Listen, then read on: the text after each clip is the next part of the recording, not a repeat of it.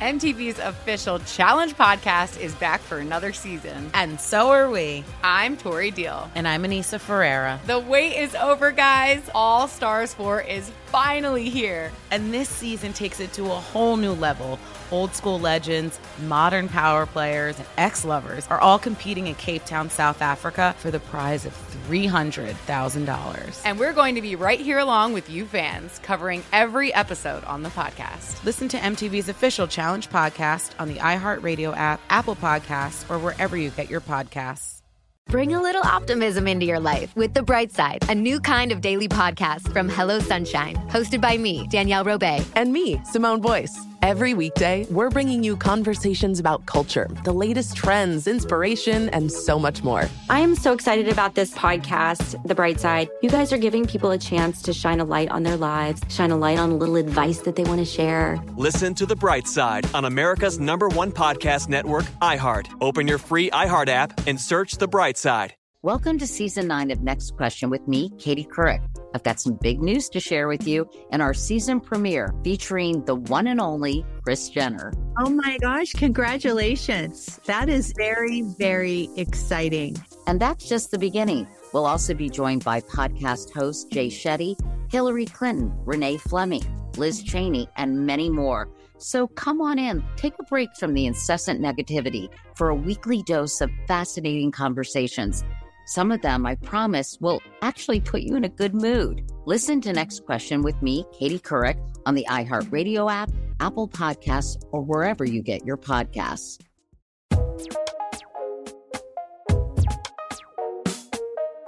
Hi, welcome back to Popcorn Book Club. I'm Dana Schwartz, joined as always by Melissa Hunter, Jennifer Wright, Tien Tran, and Karama Dankwa.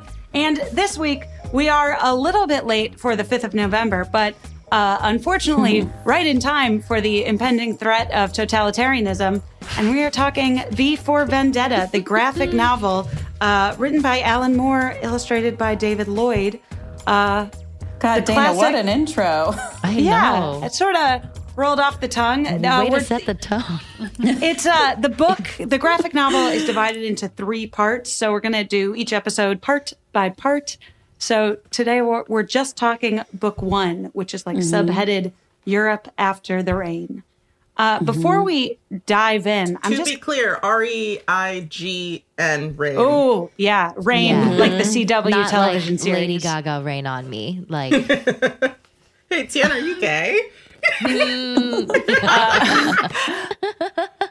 So before we start, I'm curious because V for Vendetta has had such like a big part, like a big footprint in popular culture where even if you haven't like read it or seen it, you know, like the Guy Fawkes mask has become like the anonymous symbol. So Jennifer, what has been your relationship with V for Vendetta before this podcast book reading?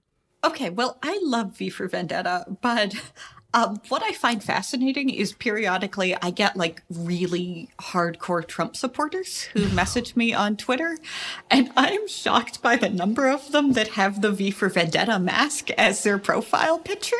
Because if you read V for Vendetta, I think the first thing that happens is V beats up some corrupt cops who are going to rape a woman. So it's surprising to me that a group of very far-right people have read this book and thought, yeah, this guy fighting against a fascist government where the police are an unbelievably corrupt force speaks to me. Bold of you to assume they read the book. Absolutely did not read the book. Thank you, Karama. Did they watch the movie? Because, like, it's still basically the same. I mean, those are the same people that, like, misuse red pill and blue pill. Also, the Punisher logo. Oh my God, they love Punisher. People with white trucks love Punisher decals. And you're like, what do you think that's communicating?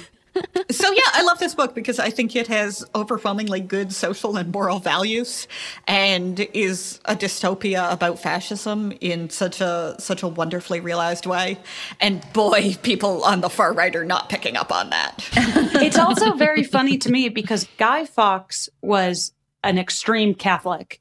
So that in and of itself is like interesting that he was like, yay, Catholicism. I don't like your Protestantism. That people who now adopt the Guy Fawkes mask are not like religious zealots. And again, unambiguously anarchist symbol. So now that Donald Trump is like the incumbent leader and they're like, oh, the anarchy in Portland. It's like, no, now you should specifically be in favor of that quote unquote anarchy. Yeah. Melissa, thoughts?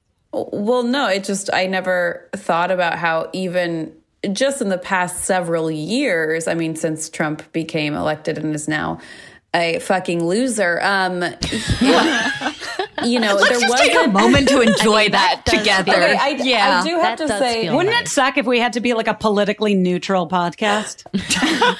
Like, obviously, let's see how long none this of lasts. our thoughts or feelings. Let's take a quick sidestep because I read this first book before the election, and it made me feel really uncomfortable because it's so immediately reflective of the Trump era of like Make Britain Great Again is on page 2. And and then I reread it last night or the 2 nights ago to like refresh my memory, and I just felt like this is like right after Biden has gotten elected, and I just was able to read it and be like, yes, that old thing, even though I know not everything is over, but it made me just feel so much better reading it post-election. You know, I didn't want to bring up the political allegory too soon, and not to get into the movie yet, but now that we're sort of there, a thing that I always found interesting was that Alan Moore famously hates all adaptations of his work because he's like a crotchety old wizard. Like, that's just who he is. Why does he let people adapt it then? Yeah. Because he always lets people adapt it. He likes houses. I don't know how many houses. But he doesn't like them. He's like, you can do what you want, but I'm not going to like it. I'm telling you now. That's fair. And he's That's always fair. right. And he I feel also, like I'll take that stance too in my future works. He I'm gonna explicitly adapt a was bunch like, of your shit and then be like, do you like it? And I also think he doesn't take money. I'm pretty sure he says he just is like, I don't want the money. Whoa, I'm gonna check on that. And Sorry, back, Alan but like, Moore. I didn't mean to. No, he's like a weird wizard of the woods. Does he know that he could give it away to good causes instead of letting movie studios keep it? I mean, not that they're not, in a way, a good cause. But, like, he could give it to, like, housing projects and stuff. Yeah. Yeah, but I like movies. I'm just saying movie studios are not the thing that I would first think of when I hear a good cause. Yeah. Well, or like we'll figure it out. I mean, I'm going to look up about whether he takes the money. But the point is, he hated the V for Vendetta movie, which we'll all watch and talk about. But he thought that they made it too American. And he's like, this is about England. It's not a metaphor about him, because it was happening during like the Bush era. And he thought that some like American Bush era politics crept into the movie. And he's like, nope, it's about Britain and England specifically. It's about Thatcher, and right? Like, yes. Yeah, it's like, and like, he's like, and it's about anarchy, and specifically anarchy. And if it's not about anarchy in Britain, it's not my book. But I do think, Melissa, your point is well made that this applies to a lot of situations and a lot of totalitarian governments in a way that maybe Alan Moore doesn't appreciate, but I think we can. Yeah, it reminds me of Bong Joon-ho when he was talking about Parasite and how he wrote it specifically for a Korean audience, and then it became so wildly popular. And he's like, I guess we all live in the same country of capitalism. And I'm like, yep. See, he gets it. Yeah, I mean, that's what's amazing about Alan Moore's work like this and Watchmen. It's so relevant, unfortunately, probably for decades and decades to come in all countries that are kind of resemble each other in certain ways, Karama, what was your V for Vendetta experience before the book club? Well, I hadn't read it before, but I had seen the film many, many, many, many, many times. One of my really good friends, Jose, shout out to Jose, loves Natalie Portman. So we watched a lot of Natalie Portman movies together, and this is one of them, and this is the one that I liked the most. So she can have a fully bald head and still just be the most beautiful angel woman you have ever seen. She is. I feel like that's not that special, though. I think there are a lot of people who look good with bald heads, just not maybe a lot of white people. That's true. That's true. And also, I will say, and I'm allowed to say this, not a lot of Jewish people. It's very rare that a Jew looks very good bald. We have weird egg-shaped heads. Anyway, Tien, what was your experience with V for Vendetta? You know, I had never seen the films, and I only know, you know, that famous scene where she shaves her head and like, and all the mask wearing. I remember I did sketch comedy in Chicago at a place called Second City, and when we heard of it, have you heard of it?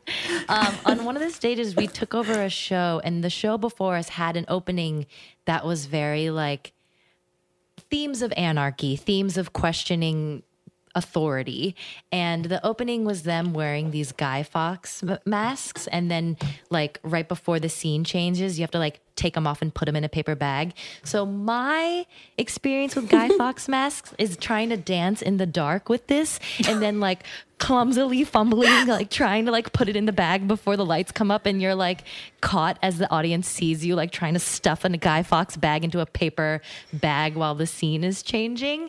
So that is my experience with Guy Fawkes masks and V for Vendetta. It's pretty thorough. Yeah. What would you sort of, I feel like before we do dive into the actual text, it is worth exploring that Guy Fawkes mask in popular culture. How would you describe the place that the Guy Fawkes mask has in popular culture?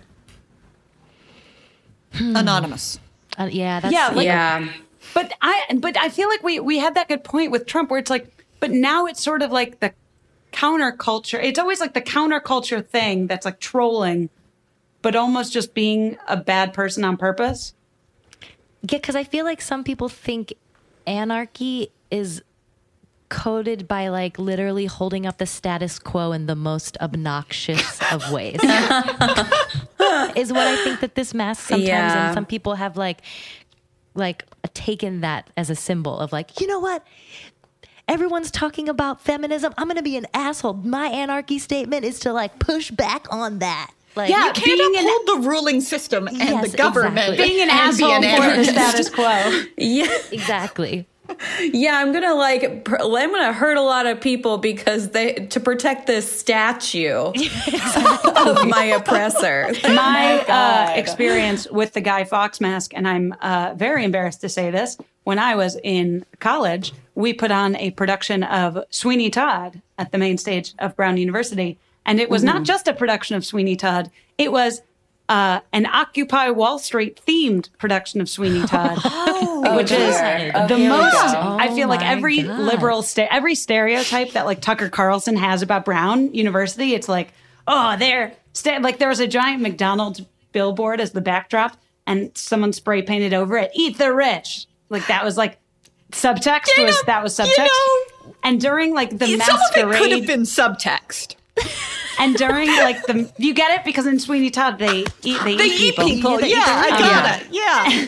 And then during like the masquerade scene, which is like a flashback of Sweeney Todd's wife, there's a masked ball, and all of us in the ensemble as dancers were wearing Guy Fawkes masks. And then she gets raped. Dana, that's what they wanted to project onto that? The idea was that we, the students, were occupying the theater, putting on a production of Sweeney Todd. Sure. So but his wife gets raped. That's what happens at that party while everybody masks watch. Production of Sweeney Todd, and we just happen to have those masks at the ready to use during the masquerade scene. I feel like that's a perfect college production story. Like, I feel like every single one of us has one of those that we were like, this is going to absolutely blow everyone's minds. We have hit the nail on the head. It reminded me, I did in college at Northwestern, a production of Brecht's Caucasian Chalk Circle. And, it's very meta. And the director decided it's going to be in a circus tent. And she spent all of her money to put it in a circus tent on, like, Norris Lawn, which is right by the water. And it's supposed to be, like, because, like, society is a circus, and all this stuff. And all of the budget went into that. And on the first night, it was in May, there was a classic May Chicago thunderstorm. And we were in a circus tent with lights and metal bleachers. And I was like, am I going to die for a production of Caucasian Chalk Circle? And everyone in the audience was looking like, are we going to die watching this student production of Caucasian Chalk Circle? And then thankfully, like someone called the dean's office or something, and it was shut down, and we had to do it in a conference room the rest of the time with carpet. Oh, I'm sorry. It was a nice idea. I know. No, That it would have was been a fun. bad idea. Anyway, the complete aside that, Mike, if you want to cut out, you can. No. No, please keep it in. Very important. Yeah. Well, I feel like theatricality is a big theme in V for Vendetta, which brings us to book 1, in which we meet our two protagonists, Evie and V.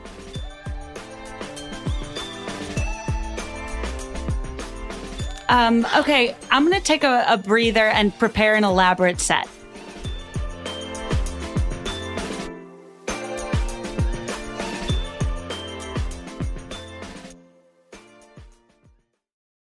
Bring a little optimism into your life with The Bright Side, a new kind of daily podcast from Hello Sunshine, hosted by me, Danielle Robay. And me, Simone Boyce. Every weekday, we're bringing you conversations about culture, the latest trends, inspiration, and so much more. Thank you for taking the light, and you're going to shine it all over the world, and it makes me really happy. I never imagined that I would get the chance to carry this honor and help be a part of this legacy. Listen to The Bright Side on America's #1 podcast network, iHeart. Open your free iHeart app and search The Bright Side. Imagine you ask two people the same exact set of 7 questions.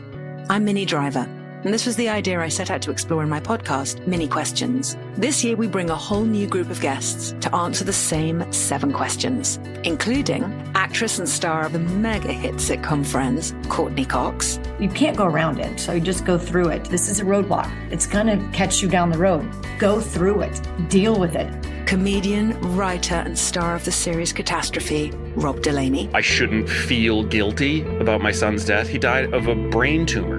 It's part of what happens when your kid dies. Intellectually, you'll understand that it's not your fault, but you'll still feel guilty. Alt-rock icon, Liz Phair. That personal disaster wrote Guyville. So everything comes out of a dead end. And many, many more. Join me on Season 3 of Mini Questions on the iHeartRadio app, Apple Podcasts, or wherever you get your favorite podcasts. 7 questions, limitless answers. Hey, I'm Rachel Martin. You probably know how interview podcasts with famous people usually go, right? There's a host, a guest, and a light Q&A. On NPR's new podcast, Wildcard, we have ripped up the typical script. It's part existential deep dive and part game show.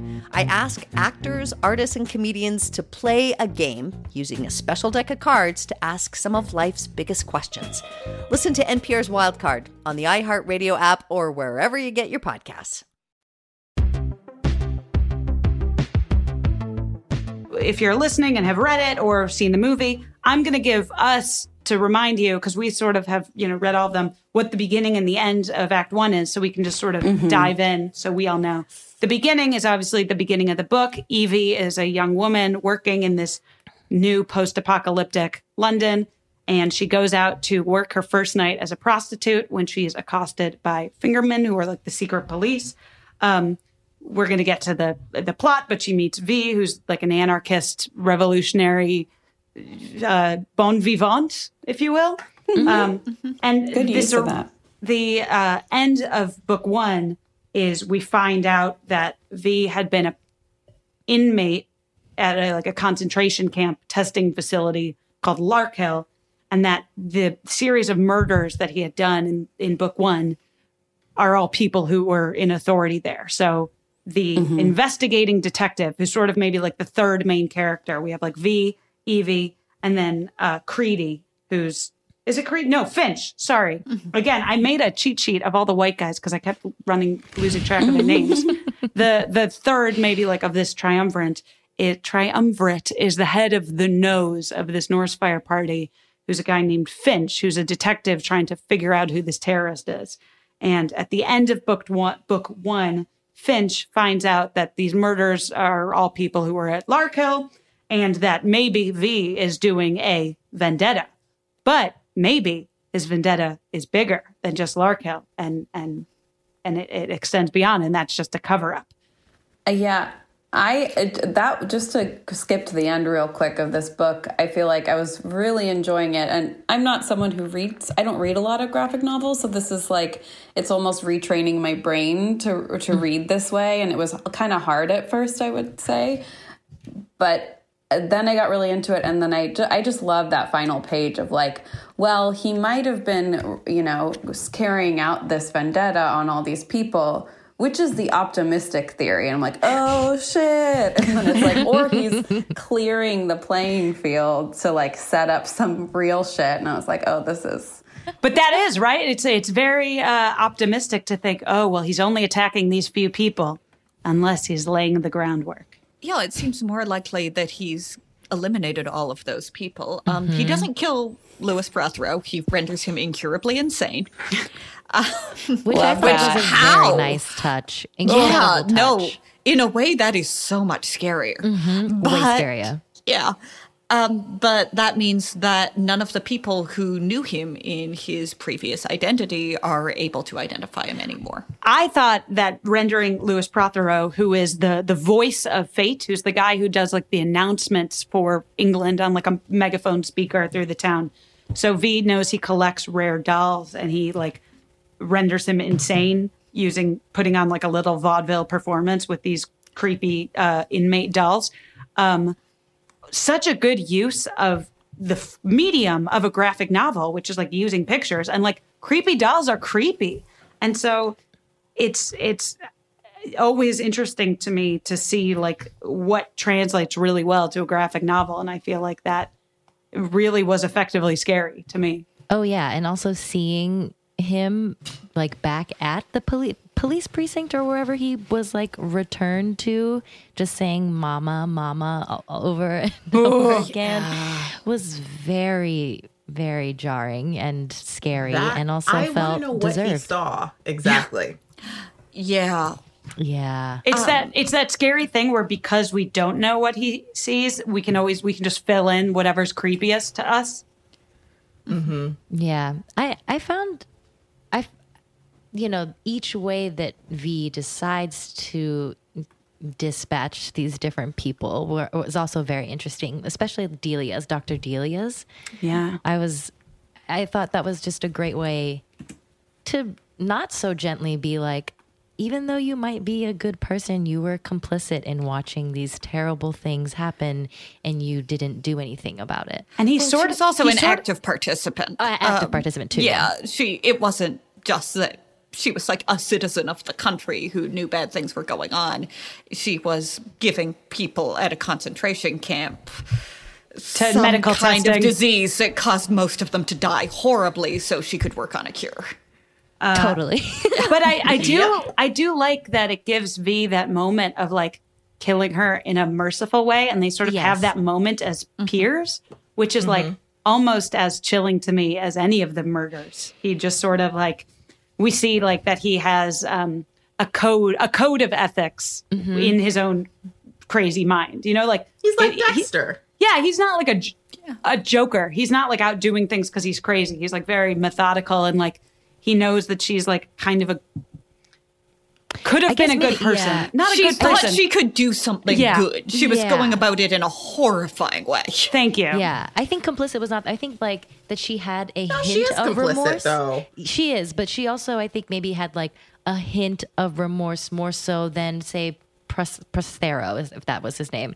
Prothero. Oh yeah, he fucking sucks. He fucking sucks. So like, off with him. Tian, I know you haven't seen the movie, but I'm so excited for you to see the movie. Like, I'm just so excited for you to see the movie. I mean, I also don't read graphic novels. I think this is my first one ever. So like Melissa had said, I had to like kind of train my brain to the style of it. And I've been missing out. They are a delight. Yeah. Alan Moore is just really great too. Like just really I'm not a huge graphic novel person, but I really like all of Alan Moore's graphic novels. Yeah. My slight, I am a big graphic novel person. I'm a big comic book person. My slight difficulty with this book at first, and it just took me a while and I got used to it, was like a lot of the middle-aged white dudes looked the same to me. And I just wanted them all to be wearing name tags. I'm also on that level. I just kind of accepted early on that I'm never going to know who's who. And I can use context clues to kind of figure out some of them. And that's okay with me. They don't need me to know who they are. They're not real people. It's fine. It's fine. That's kind of the point, I feel like. I feel like it was intentional that they were all drawn very similarly because they're all kind of the same. They're all kind of very just like shadowy bad guy in shadowy bad government. And I feel like that's kind of the reason that they are like that. They're all sort of cogs in this, one thing that was really interesting to me that I don't, again, want to compare it to the movie yet, but we do sort of get this like weird humanizing of these weird bureaucrats, and we find out they're like boring lives and they're shitty marriages, which is almost scarier than just when bad guys are like Voldemort or just some like big bad. To like know that these people doing and upholding horrific systems are just like shitty dumb dudes. They're just normal dudes. I'm sorry, we're talking about shitty, incompetent dudes. Indeed, we are. I'm in. It makes me feel a little better, kind of, like to see Almond, who, if I remember correctly, not to compare it to the movie, but was not in the movie, but like was kind of really shitty in the book. To see him, like, not to see him beating his wife, that makes me feel better. But seeing him die after seeing him beat his wife, I'm kind of like, maybe this V guy is onto something.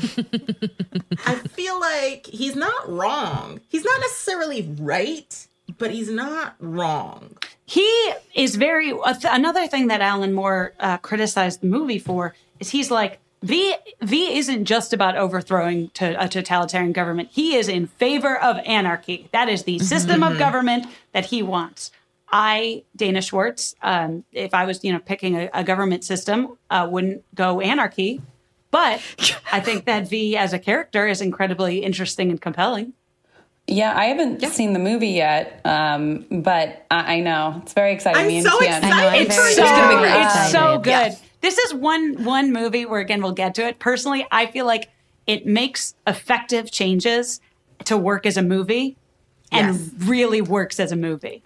And seeing it kind of in reverse, reading this for the first time after having seen the movie so many times, I'm like, no disrespect to Alan Moore, but this is actually a pretty decent adaptation. Oh, cool. You gotta tighten. You gotta make it be like, where's the 2-hour thing? But there are some characters that are clearly cut out of the movie that I had basically forgotten about, and I loved revisiting.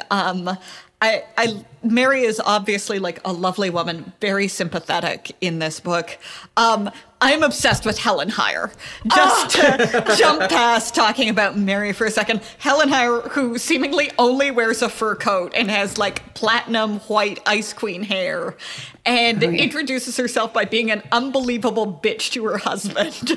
And then when Mary's like, oh, she's quite hard on him, isn't she? Her husband turns to her and is like, you'll never be as cool as her. Never. Wait, Mary, you mean Rosemary, right? Oh, yes, Rosemary. Sorry, yeah. Which one is Rosemary? I'm blanking. She's Almond's wife, She's right? Almond's wife. Rosemary. Oh, okay. Yeah, she's abused by her husband. And Rosemary is a major character in the graphic novel who was cut out of the film. But she is... Yeah, she's straight gone. Straight gone, which I think is effective because the movie is making different points. But in the novel, to trace Rosemary's journey, she is the wife of Almond, who's the head of the finger policeman, and he's really abusive to her. And she's kind of like meek and like, okay, this sucks. And then, again, jumping forward, I'm losing track a little bit because we're just talking about book 1 now, but jumping forward a little bit, Almond is murdered. She, being a widow in book 1, and being a widow without very many options, she starts dating the head of the Mouth, Dascombe, Roger Dascombe, who's like the propaganda guy. And then she'll sort of continue on a downward spiral, sort of like a symbol for a lot of things. But Helen Hayer... We'll get into that more in the other book. We'll get into that more in book 2. And Helen Hayer, we're going to get way more into in book 3, because that's when we figure out who the hell she is. Yeah. I can't wait. Oh, I'm excited. I like the level of different experiences that we have with this one. I feel like it's like a nice mélange, Well, let's jump in. Book 1, we're introduced to Evie, who's starting as a prostitute on her first night. What do we 16-year-old prostitute. 16-year-old prostitute. Karama, first-timer. What do you make of first-timer Evie? Well, I think that she's a really great, what's the word I'm looking for? Surrogate for the reader. Because she seems very innocent. She has experience with the world that we're in, and she's not unaware of what the system is, but she's still so young and kind of naive that it feels like it makes sense for people to explain things at her and to see things through her eyes. And obviously we get different perspectives from this, but I think that Evie's a great intro to the world, and we see the finger police, and that's how we meet V also, because she is so naive and very bad at prostituting that she's kind of like, yo, she tried, she put on her makeup, sex, and he's like, you're not great at this, and she's like, I'm 16, it's my first time. I felt very relatable in that moment, because I feel like I too would be very bad at a street walking type deal. She's crying. It's it's not, it's hard. It's embarrassing. It's awkward to be like, would you want to, pay and also have sex with me? It's hard enough to ask a guy if they want to have sex with you and not if they want to pay.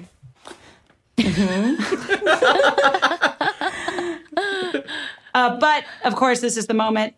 She's very bad. She's very bad at being a prostitute, because she propositions a secret undercover cop.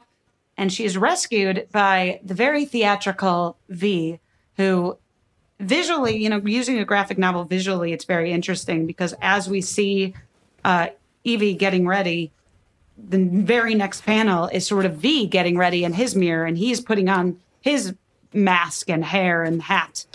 We assume before he a lot of props and costumes for a anarchist. I'm just thinking in terms of logistics, movement, fighting ability, a lot of planning. Really nice house. Pre-fascism, he definitely was a theater major and did Brecht in a circus tent. Oh yeah, for sure. I have more thoughts about that next week when we talk about book 2.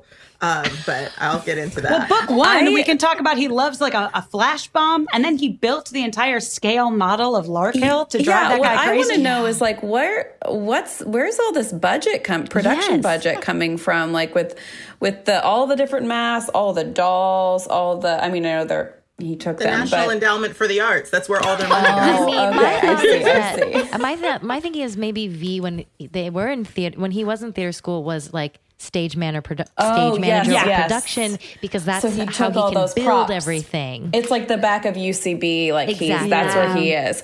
Maybe he's at the UCB of their world. Maybe that is where the hideout is. He could have Alan taken Moore would it. be very disappointed that we're making this so American right now. My logistical question is he's growing fancy roses, and his hideout is underground. How do you grow roses underground?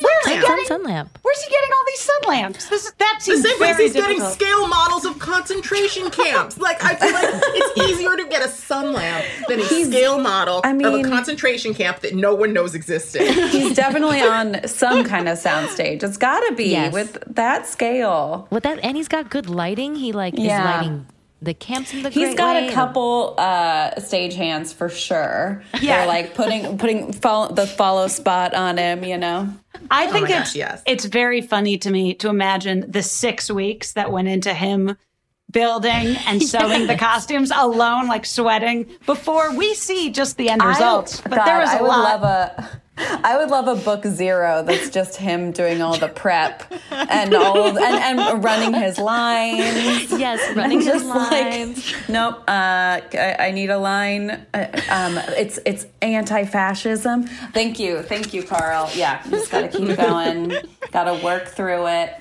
That's so much prep. It's live truly, theater, baby. Every single part of his presentation, the way he kills, the way he moves about, there's just so much prep to it. He's like an anime villain. He just loves the drama. The part that I was like, wow, he prepped this because this is just for him, is he gives that speech to Lady Justice, the statue, and he gives a speech that a monologue that he definitely wrote. And then he delivers. But he plays both parts. Yeah. And then he karaoke'd Nelly Furtado, Timbaland, Promiscuous Girl to that. Oh my gosh, marry me, Tian. And then he deposits his bomb at her feet, and it's shaped like a box of chocolates. He doesn't know that we're watching a graphic novel of him. He thinks that he made this box bomb and tied the bow and cut it and made it look nice just for it to blow up for no one, just him. He's not posting it to his Anarchy Instagram. The CSI people who have to come and analyze it later. It's blown up. They're not going to see it. You still get remnants, and they're like, ooh, ribbon. Where could he have bought this ribbon? Have you never seen CSI? I don't know.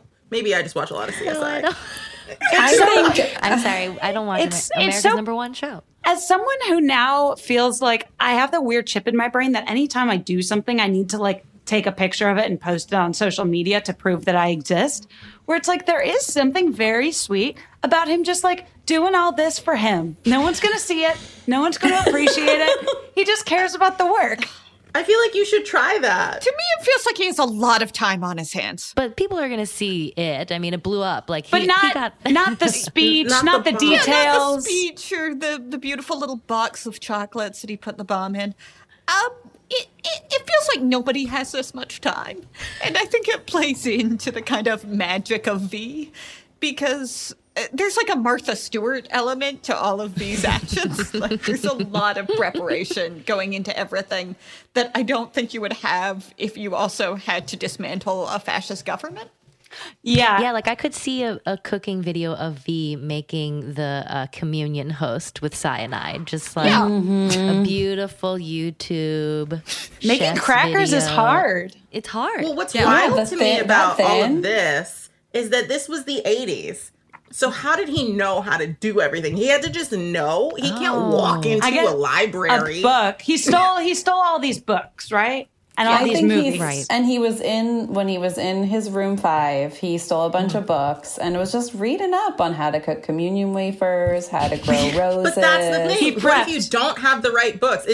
Do we think he's limited by the books that he had when he was in? Yes, I think that's it. I think all of it is based on, I have these 8 skills. One of them is making communion wafers. How do I make it work in my vendetta? I think that's exactly it. He got these specific books and then built his vendetta only around the things he did. Yes, 100%. Yes. How even does one make a communion wafer? I'm Googling communion wafer. They're very thin. Recipe.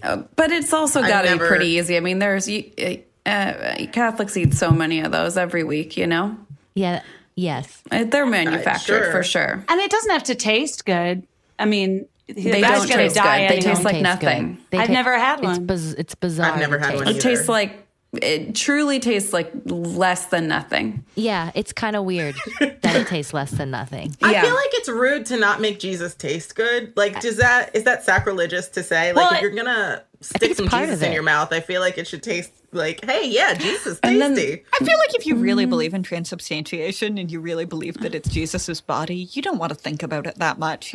You want it to taste like nothing. You want to associate chocolate chip cookies with eating Jesus's flesh, Or have meat. You don't want it to be too literal. You don't want it to be meat. And then you're yeah. But maybe that's why I'm not religious. If you get in different lines, you can get different. Or it's that just one over there is garlic salami.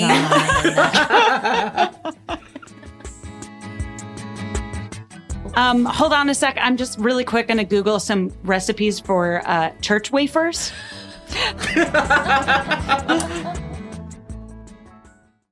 Bring a little optimism into your life with The Bright Side, a new kind of daily podcast from Hello Sunshine, hosted by me, Danielle Robay. And me, Simone Boyce. Every weekday, we're bringing you conversations about culture, the latest trends, inspiration, and so much more. Thank you for taking the light, and you're going to shine it all over the world, and it makes me really happy. I never imagined that I would get the chance to carry this honor and help be a part of this legacy. Listen to The Bright Side on America's #1 podcast network, iHeart. Open your free iHeart app and search The Bright Side.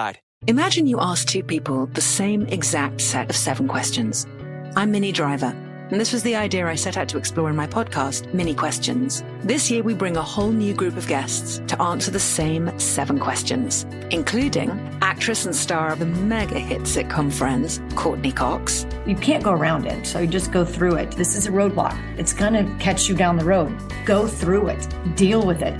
Comedian, writer, and star of the series Catastrophe, Rob Delaney. I shouldn't feel guilty about my son's death. He died of a brain tumor. It's part of what happens when your kid dies. Intellectually, you'll understand that it's not your fault, but you'll still feel guilty. Alt-rock icon, Liz Phair.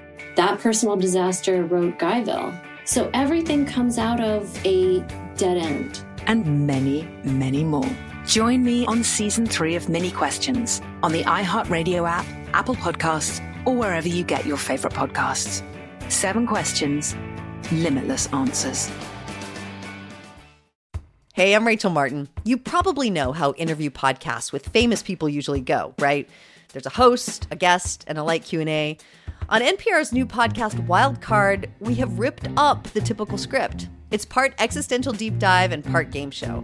I ask actors, artists, and comedians to play a game using a special deck of cards to ask some of life's biggest questions. Listen to NPR's Wild Card on the iHeartRadio app or wherever you get your podcasts. After V rescues Evie from the rapey fingermen who were going to rape and murder her because in this fascist totalitarian government. But also, I think important, violence against women is also an indicator of a lot of extremist ideology. Mm-hmm. So that at least felt unfortunately anchored. But V rescues her and brings her down to his hideaway. And she tells him sort of her story, which we'll get to, which is some like exposition about this world. And he asks her to help. And one of the ways that she helps him is by dressing up as a child prostitute to sleep with the Bishop Anthony Lilliman, who's like the Westminster bishop. And she's going to, open the window for V to come in and kill him in a dramatic way. It visually made me think of Killing Eve, which is funny because it's Evie. If V and Evie were one person, it would be a Killing Eve scene. Like how she's in this very elaborate costume and just like going out of her way to kill him in a creative way, but then V does it and she's actually terrified. Anyway, that's my cultural touchstone. V is a theater major who takes one poli-sci class. That's what it feels like to me. And philosophy 101. Oh, and philosophy, yes. And all the straight girls on this pod or have had sex with him and regretted it. 100%. Or bi as well. Yeah. Nope. Would have done it. Yeah. Yep. As someone who... really funny. Maybe as someone who is not Christian in any way, but I'm like very fascinated by like Christian symbolism and like idea. Like it's very like beautiful and spooky to me. And I kind of like, I love that imagery. So like I loved and was very spooked by like the juxtaposition of like V sneaking into this abbey with like the text was like, we ask in the name of like the Father and Son or like whatever, like, which might be very mundane to someone who is Catholic, but like to me as someone, those are still spooky words. I'm just like, Oh yeah, the whole like as I walk through the valley of the Well, it is very spooky. Scary. I mean, it's scary. It's scary. Christianity, it's like on the cross in every church. There's a Jesus like bleeding from it and dying on a friggin' crucifix. You know that is very dark and very theatrical. The crosses in the church don't scare me as much as the fact that people wear it on necklaces. That for me is a mind warp where you're just like, wait a second. there's like a dead dude on your neck. You realize that. It's so desensitized. It's dead dude that's also like usually kind of cut too. Like they always make Jesus like have abs while he's dying, which is just a real. Can I say cum gutters in relation to Jesus? No, I don't. I thought it, but I was like, I'm not going to say it because it's going to make people angry. Please don't. What is that? That's Melissa, the V. it's the cum gutters. It's the V. Oh my God, I did not know that is what that is called. That's another V. It's the V. Mortified. Thank God my parents don't listen to this podcast. My dad just said he was going to start listening. Sorry, Dad. Sorry, Mom. Wait, I'm sorry. Wait, I have to step back now. Yeah. Cum gutters because it's there's literally gutters. no logical reason. Like I've thought about it a lot in the last week, and it doesn't make sense. Wait, no, are you? No, because if you cum, it's erect, and then it drips down gutters. Don't make me explain this, you gross okay, people. now I see. I just said it. I didn't want to explain it. But like, Mike, cut it all out. Cut it all out. I had to, also in relation to Jesus. It's just the best part of it. Thanks, Dana. Just want to make sure to clarify. That was Dana who brought it up. Dana definitely said that. Okay, well now I'm gonna let me redeem myself really fast by then making and then Karama, only Jesus can redeem you. By just making it a very smart point that I'm going to make is that theatricality historically was a major power of the Catholic Church, and that was its authority over the people. Like the Catholic Church was all about imagery and really striking stained glass and portraits and the Latin Mass and song and the hangy smells. I'm Jewish. I'm so sorry. No. I'm sorry. I'm such a shitty person for laughing at that. No, it was the hand motion. You know what I'm talking about. There's the thing. We know exactly what you're talking about, and I think that a point is that first, I was a theater major in college, and most of my performance theory class, we talked about Christianity and how theatricality, and performance developed in the Catholic Church. And like Christmas Mummer plays and Corpus Christi's, and how they would travel around because there were so many people that wanted to see the elevation of the host. They had to take it out of the church because people would like go church hopping to see as many elevations as possible because they're like, that's how I'm getting into heaven, which I don't think that's how it works. I think you have to also like the more you see, then you're in heaven. But why not hedge your bets? But what I was going to say, the other thing is, this is so dumb, and it's not as bad as the thing that Dana said. Which also a very important and smart point. But in the beginning of the music video for Helena by My Chemical Romance, they sort of open it up with the hangy, smelly thing. And like that level of theatricality and the attraction of like the church and the, they're like very strong, powerful symbols. And I like the way that in this fascist society, they use that. And they have this like lecture that the priest is giving. And he's talking about how it's sort of like the priest and the voice of fate work in tandem. And they together tell everybody how to make Britain great and keep Britain great and how they should work together. And I think it's interesting that Britain in specific, which I think is to Alan Moore's point, is that they have not a separation of church and state the way that we do in the United States. The way that we say we do. Correct. The way that we claim we do. That is a very smart and important point. But like, they're not even pretending. They have the Anglican Church. The whole thing with the royal family is that they have been chosen by God. They're the head of the church. Yeah. And so I think it's really interesting how that works and how it's sort of like using their tools against them, the theatricality that V uses to then overthrow them. He also sort of does the thing like a Batman villain where he like leaves clues on purpose. Like he specifically breeds these rare roses that can, if someone is smart, can trace this rare breed back to Larkhill where he was. And he specifically then leaves the diary visible with Delia, who's the doctor. That's why it's so chilling at the end that like Finch is like, well, maybe, we hope this is just his vendetta, but maybe the vendetta is covering up something bigger. Like he is doing the Batman villain thing of like, yeah, I'm the Riddler. I'm leaving you the fucking clues of who I am and what I'm doing, because the theatricality is part of his power. He wants to like thrill and excite the people of England with like him as a symbol. He wants to turn himself into a symbol. Mm-hmm. One of the things that I thought was fascinating is that there's an offhand mention on the radio that the royal family still exists. The princess is out and she's wearing a lovely salmon-colored frock. And I think that is part of the theatricality of England, that it's something we don't have here, that you have these people that kind of performatively try to embody the English spirit. And where are they? What are they doing? How do they live in this completely fascist country now?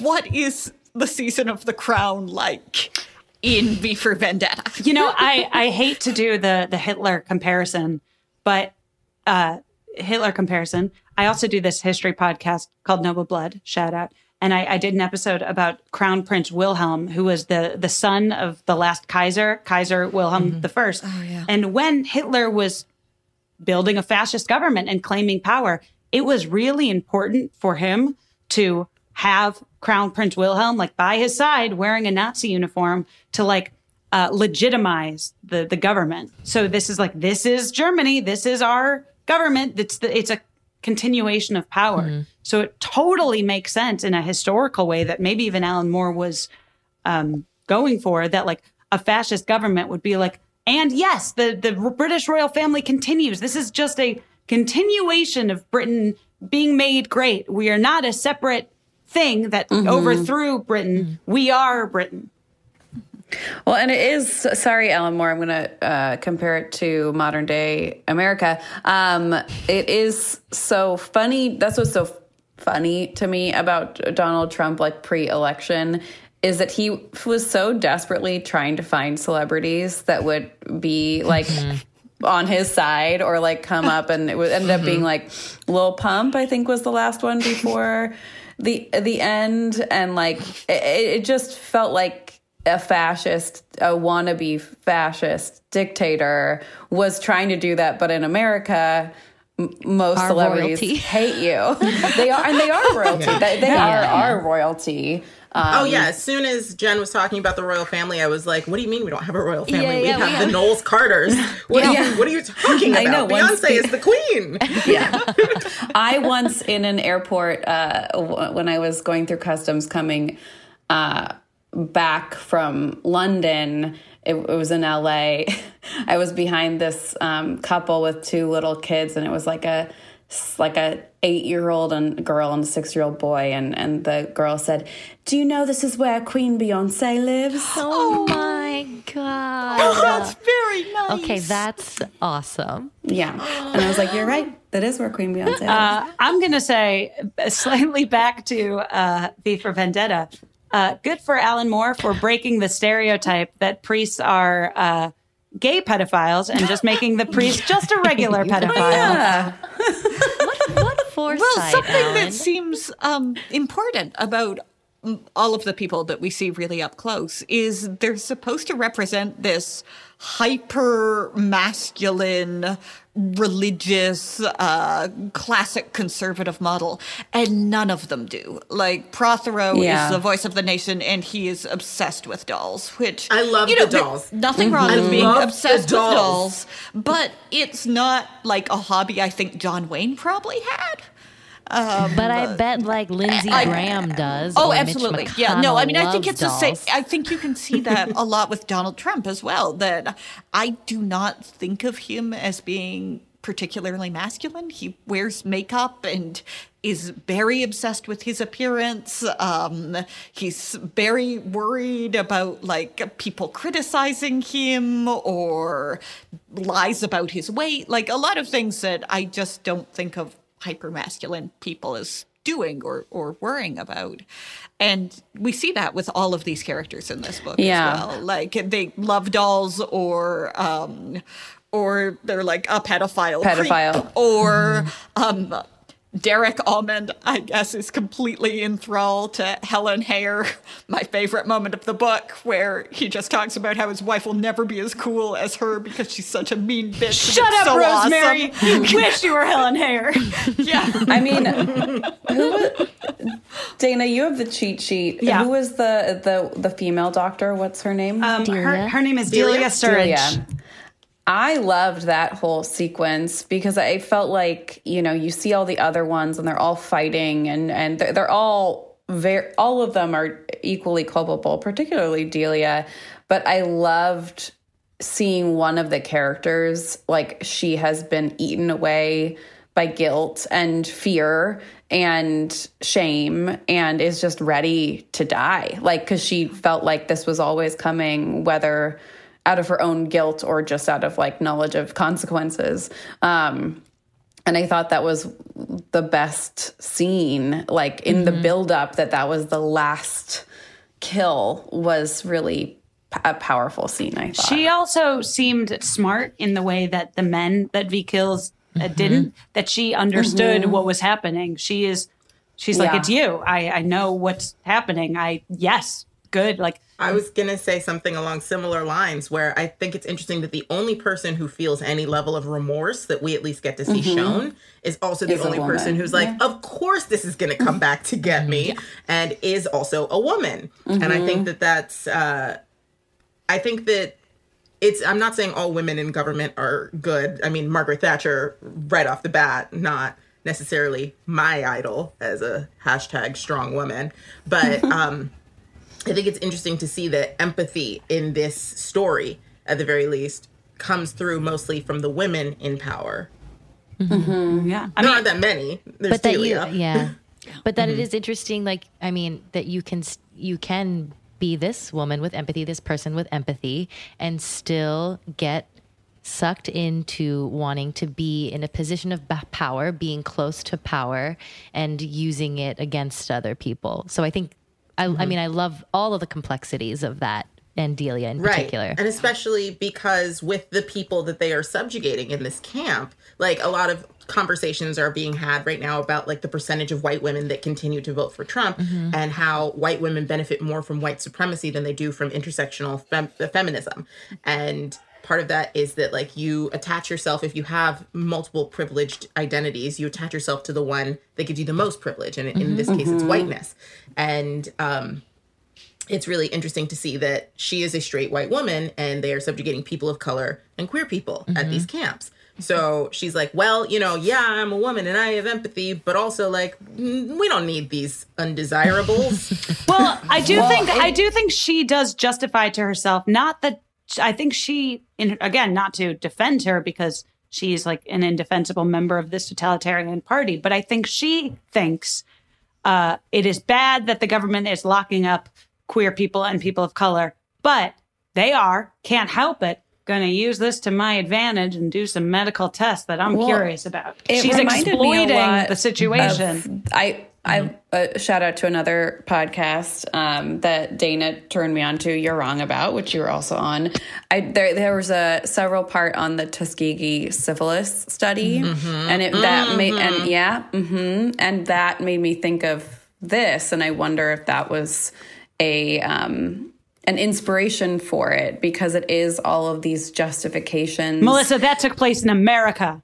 This is a British story. I was going to say. Nothing could be relevant. Sure Hitler got a lot of ideas from America. That's true. That might have been like life imitating art, imitating life. I don't know. But maybe the Tuskegee I'm sure that experiment. British people had their own shit that they did to probably Indian people or something, because they did a whole bunch of shitty stuff to Indians. Yeah, maybe the scientists at the Tuskegee experiment were like, "Oh, these Brits had a great one where they just the secretly Boer War is actually a perfect example of that. Can you explain? I don't know that. During the Boer War, a lot of people were put into concentration camps, and the Britons decided that rather than contain any diseases that were ravaging through those camps, they would just let the diseases explode unchecked. And it wouldn't lower the morale of the soldiers because they wouldn't have to kill them up close. They just put them in really, really close quarters.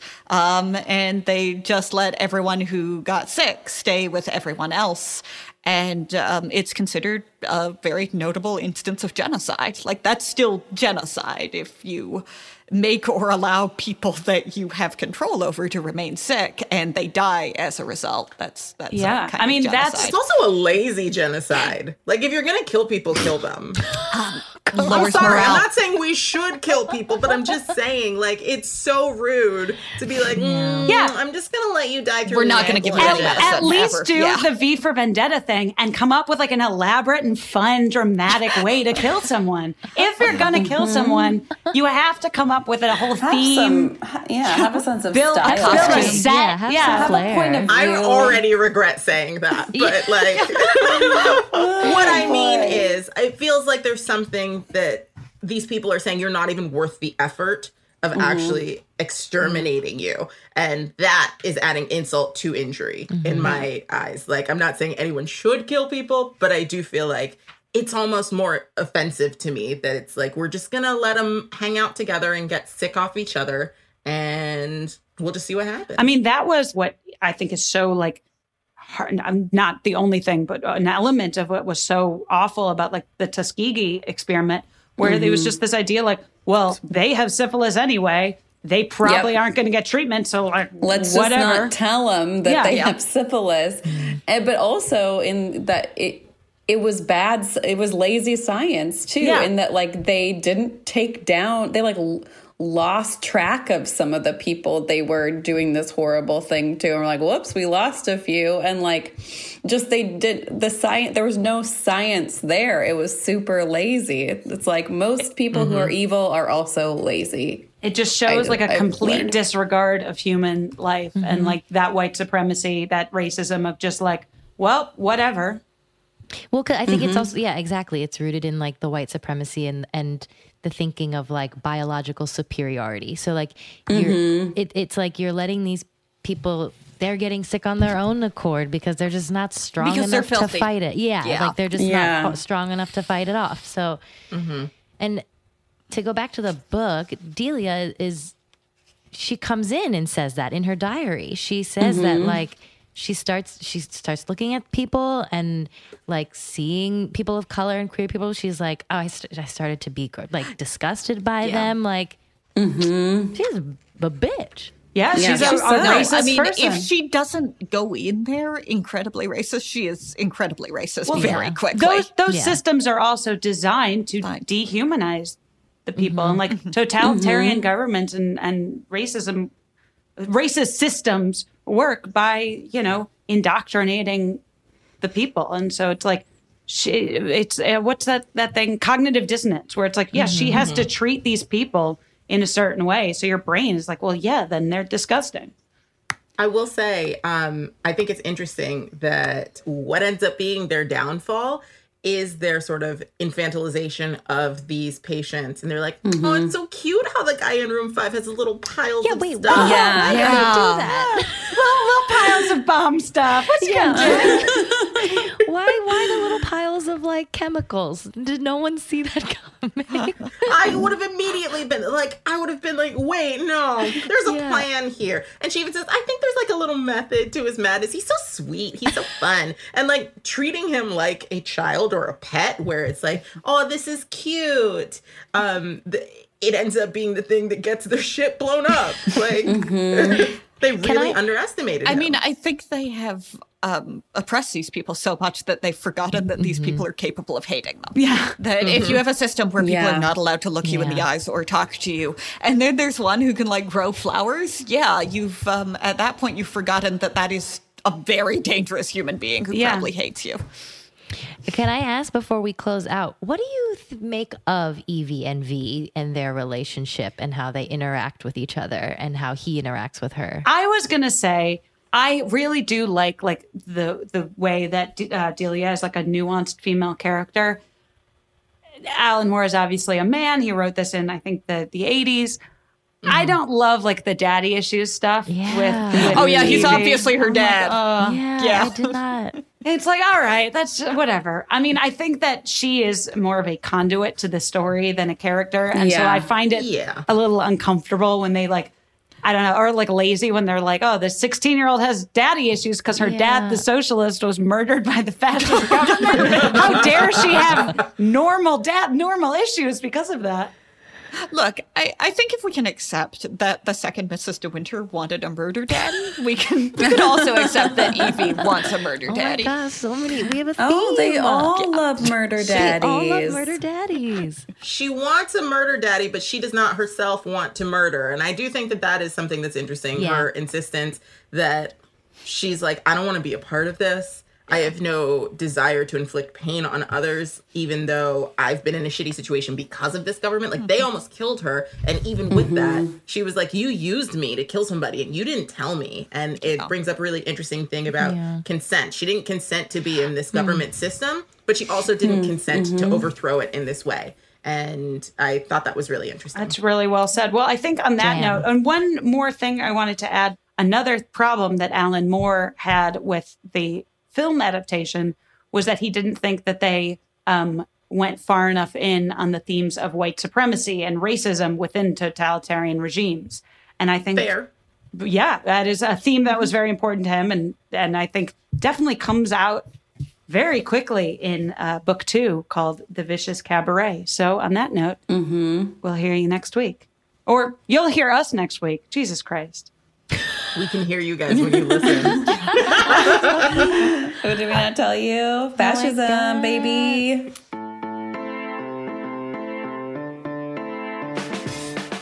That's our show for the week. Thank you so much for listening. I'm Dana Schwartz, and you can find me on Twitter at Dana Schwartz with 3 Z's. You can follow Jennifer Wright at Jen Ashley Wright. Karama Dankwa is at Karama Drama.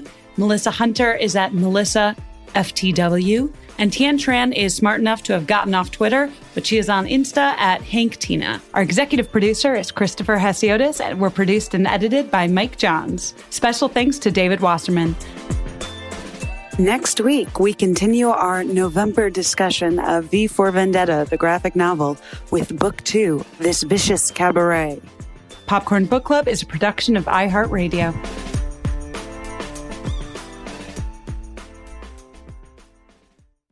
MTV's official Challenge podcast is back for another season. And so are we. I'm Tori Deal. And I'm Anissa Ferreira. The wait is over, guys. All Stars 4 is finally here. And this season takes it to a whole new level. Old school legends, modern power players, and ex-lovers are all competing in Cape Town, South Africa for the prize of $300,000. And we're going to be right here along with you fans, covering every episode on the podcast. Listen to MTV's official Challenge podcast on the iHeartRadio app, Apple Podcasts, or wherever you get your podcasts. Bring a little optimism into your life with The Bright Side, a new kind of daily podcast from Hello Sunshine, hosted by me, Danielle Robay. And me, Simone Boyce. Every weekday, we're bringing you conversations about culture, the latest trends, inspiration, and so much more. I am so excited about this podcast, The Bright Side. You guys are giving people a chance to shine a light on their lives, shine a light on a little advice that they want to share. Listen to The Bright Side on America's #1 podcast network, iHeart. Open your free iHeart app and search The Bright Side. Welcome to Season 9 of Next Question with me, Katie Couric. I've got some big news to share with you in our season premiere featuring the one and only Kris Jenner. Oh my gosh, congratulations. That is very, very exciting. And that's just the beginning. We'll also be joined by podcast host Jay Shetty, Hillary Clinton, Renee Fleming, Liz Cheney, and many more. So come on in, take a break from the incessant negativity for a weekly dose of fascinating conversations. Some of them, I promise, will actually put you in a good mood. Listen to Next Question with me, Katie Couric, on the iHeartRadio app, Apple Podcasts, or wherever you get your podcasts.